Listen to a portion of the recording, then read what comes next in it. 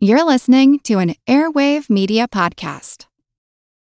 When you need mealtime inspiration, it's worth shopping Kroger, where you'll find over 30,000 mouth-watering choices that excite your inner foodie. And no matter what tasty choice you make, you'll enjoy our everyday low prices, plus extra ways to save, like digital coupons worth over $600 each week. You can also save up to $1 off per gallon at the pump with fuel points. More savings and more inspiring flavors make shopping Kroger worth it every time. Kroger, fresh for everyone. Fuel restrictions apply.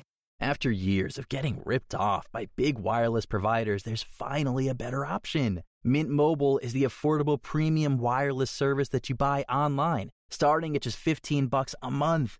By cutting out retail stores, Mint Mobile got rid of the crazy overhead costs so that you could score some sweet savings every month.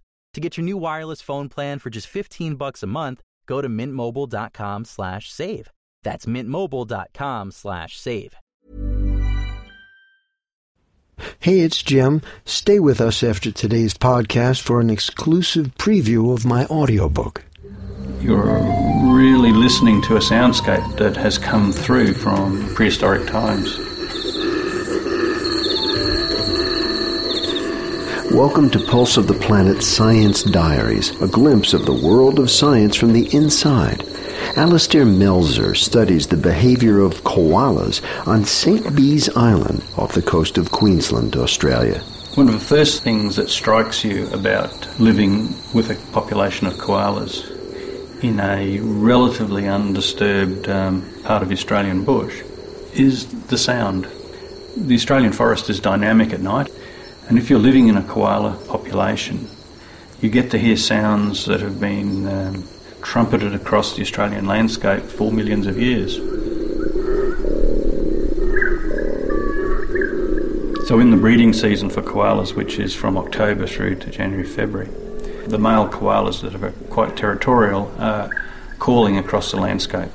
One koala will call, another koala will respond, and then other koalas will call, and there'll be this chorus of calls that'll run around the landscape.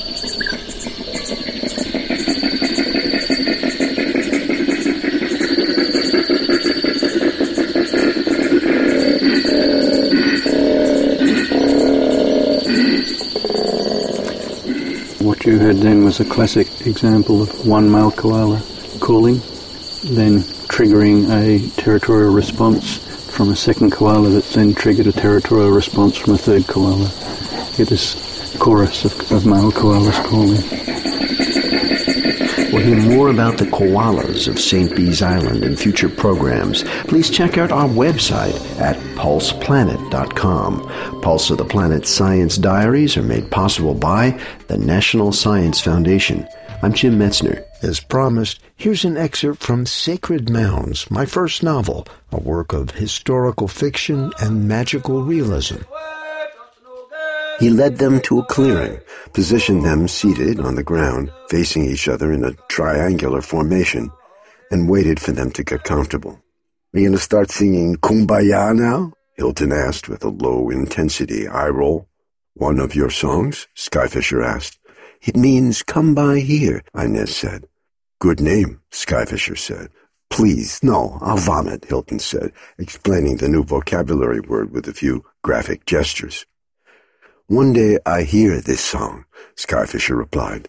"Now, close eyes." They did as instructed, Hilton wondering anew why he had gotten sucked into this whole scenario. "Back straight, your body, friend. Listen, body, not think." Hilton thought he heard a rattlesnake, but he kept his eyes closed for the moment. He was allergic to New Age crapola. Inez seemed to be hanging in there. He would suffer in silence for the moment. "Be antenna," Skyfisher said. Hilton pictured a huge erector-set antenna tower trampled by Godzilla, showering sparks and mayhem. "No, Hilton, listen." Mind games. A parlor trick.